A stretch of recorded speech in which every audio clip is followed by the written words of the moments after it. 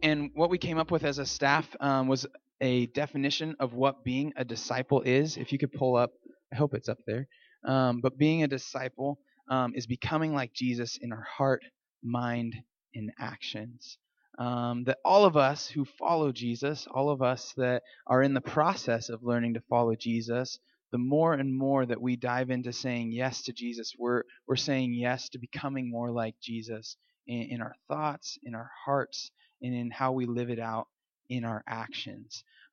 So for starters, we have to acknowledge first that we are a disciple, that our life is about this. The very makeup of who we are is becoming more like Jesus. Like if we don't get this piece of it, we won't get the rest.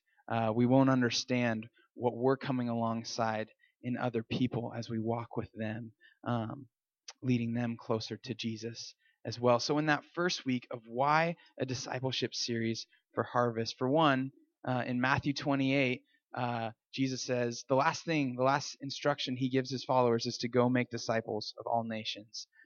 So ultimately, why a discipleship series for us is because Jesus said so, right? Like this is something that should be so important in who we are and why we gather on Sundays, and in why we go out from this place too, and why we have community groups, and why we actually reach out outside of our bubble and meet new people. And why we actually are intentional with our coworkers or in our classrooms or with our extended family, even though that can be very scary. But that discipleship, becoming more like Jesus in our heart, mind, and actions for us and for others, is what Jesus instructed us to do. And also, like a reason that we said why this series, why kind of putting on this filter for Harvest to look through, is that as a staff we were like, this is an area where we need to grow. This is an area where at Harvest I think we do family and fellowship pretty well.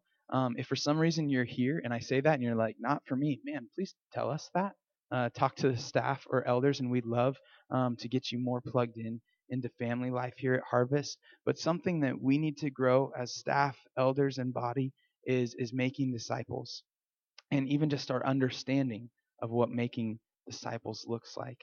Um, so then we ask the question, what is discipleship? Uh, we are all disciples, and that is a learner with a teacher. Um, and then this was a week Greg shared. And then also Greg told us that discipleship is life on life.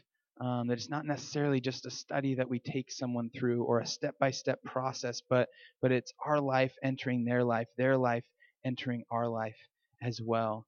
And discipleship is intentional.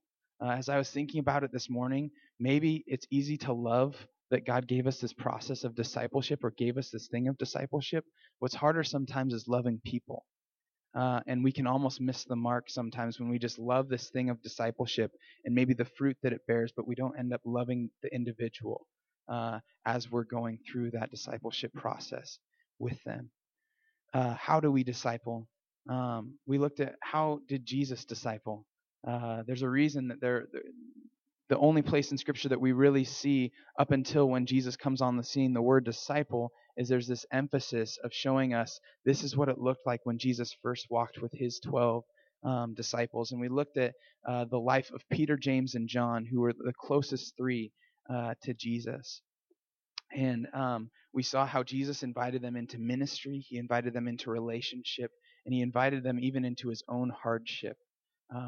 That really, like, this is a picture of doing life with someone, not just a once a week thing. Those things are good. Those groups like that, Bible studies or whatever, those are good. But we're helping people grow in a life process of following Jesus. And also, we talked about how it's hard. That discipleship isn't easy. Like, this is going to take sacrifice. It's a lot easier if I just want to live my life watching Netflix on the couch instead of inviting someone else into seeing how they can live more like Jesus in their thought, heart, and action. Then Gary shared with us making disciples, about how do we make disciples to the nations. And first we have to understand that the gospel is for everyone. And this is part of God's plan since the beginning with Abraham when he said, I'm going to make you into a great nation. Look up at the number of the stars. Try and count them. That will be your descendants. And and that God's heart has always been not just for the Jewish people, but for all people to come into one place and worship Him. Um, and we also have to understand that as a follower of Jesus, God isn't just our special friend to take care of our problems, right? That's not what following Jesus is about, but that we have a responsibility as a follower of Jesus um, to go to the nations, to go to others, to take the hope that we've received, to take the love, to take the grace, to take the comfort, and then pour it out as well.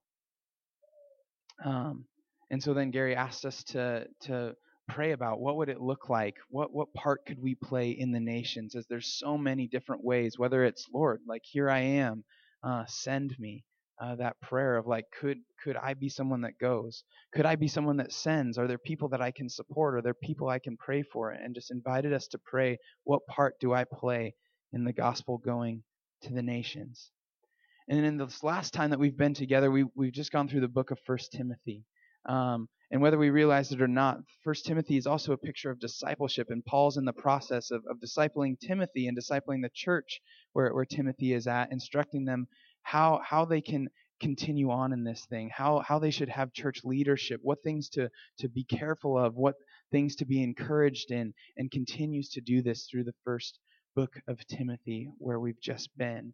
But as we dive into Second Timothy, this is going to be more of like a personal letter to Timothy, and maybe we'll get to see some of these things of discipleship really come to the front again, as Paul really like even talks to Timothy like like he's his son, right? And we see their relationship and the love that Paul has for Timothy to continue to grow in trusting Jesus, and growing in boldness, and growing in passion for ministry. And could the Spirit bring about a heart in us that is similar for the people that we're walking with, or for the people we haven't started walking with yet? So as we approach Second Timothy, let's keep discipleship like going on in our minds and in our hearts, and continue to ask God, not just forget about it like I'm so good at doing, but continue to ask God, what would you have me do, Lord? Who would you have me go to? How would you use this to shape and form my life so that I can continue to grow as your disciple as well?